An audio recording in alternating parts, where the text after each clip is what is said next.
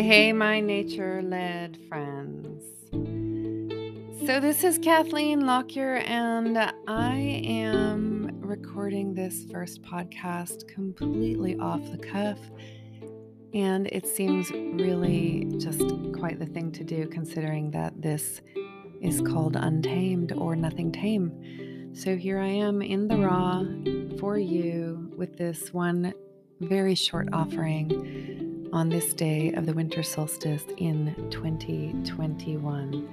Just some thoughts and reflections and a little introduction to the world inside my head as I walk with nature and just appreciate it and give gratitude every moment of every day for my interactions and relationship with the natural world built through many, many years of sunrises and sunsets and just listening and feeling and smelling and seeing and touching and being and crying and dreaming and being blissfully awakened and all the things in between, all those feelings.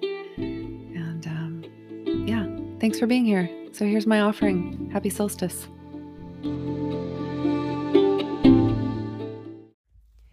Hey there, my nature-led friends. I'm thinking today about the upcoming winter solstice in the northern hemisphere. Of course, if you're in the southern hemisphere, it's your summer solstice. But today I'll be talking about the winter solstice.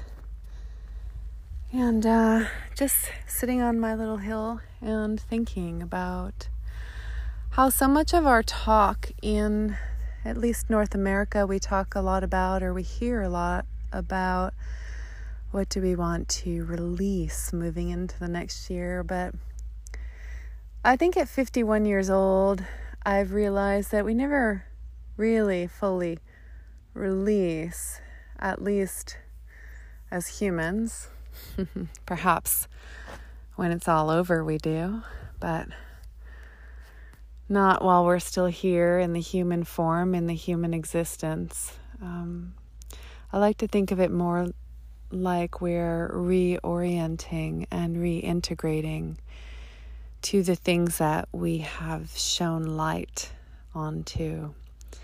Because in many traditions, we are here as light. We come as light. And even as I'm learning the Vedic traditions, which is one of the oldest traditions that's been documented anyway, they talk about Jyotish, which is the study of light, and in our humanity, the time when we're born is really how all the light converges at the time of our birth, is my understanding, and that's kind of new to me. I'm learning about it, but I find it fascinating because all around the world there's evidence that as long as humans have existed, they celebrated this time, the winter solstice, and the changing from darkness to light when the darkest day happened, or the longest night, and the light returned. And so what's interesting is that on the summer solstice, when we have the sun, the highest in the sky that it gets during the daytime, it casts pretty much the longest shadow if you're somewhere and you're lucky enough that there is sun on that day, and you stand outside, your shadow is longer than it is at any other time in the year. And I was thinking about that and thinking about all the shadow work we do and how darkness really helps us lean into the shadow work. And what I call the shadow work are all those pieces of ourselves that maybe are unresolved or have unrest or disease or disorder, or things we don't like about ourselves, or things we'd like to change, or in other terms, release or let go of, or maybe shed some light on. And so there's a saying that the darkness where there's cracks is where the light gets in. So the brokenness in the darkness is where the light gets in.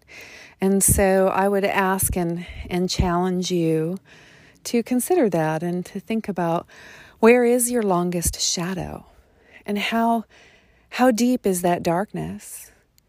And what this coming year would you like to shed light on for yourself? And how would you like to bring light to those dark places and reorient and reintegrate yourself and your thinking and your heart and your soul to that place that once carried darkness but now can be filled with light? So we don't release it. It just changes from shadow to light, from darkness to light. We bring it into the day. We honor it. We love it. We say thank you for having been here. And thank you for whatever it is you served me in understanding in life. And now I'm bringing light to you and offering this compassion and this empathy. And I'm moving on to a different part of my shadow to work with this year and bring light to. So that's what I have to offer you today in the nature-led community. And I hope you have a beautiful day and that this brought you something to consider that is helpful in some way.